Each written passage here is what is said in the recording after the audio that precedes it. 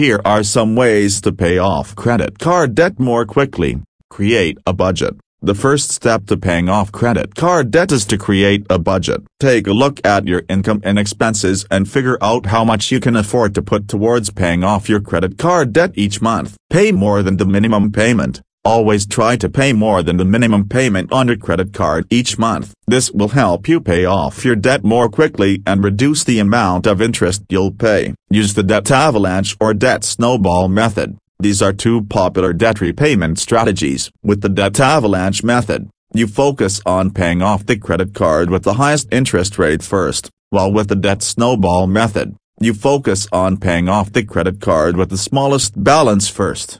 Consider a balance transfer. A balance transfer allows you to transfer your credit card balance to a new card with a lower interest rate. This can help you save money on interest and pay off your debt more quickly. Cut expenses. Look for ways to cut expenses in your budget so that you can put more money towards paying off your credit card debt. This could include things like eating out less, canceling subscriptions, or finding ways to save on utilities. Use windfalls to pay off debt. If you receive a windfall, such as a bonus or tax refund, consider using that money to pay off your credit card debt.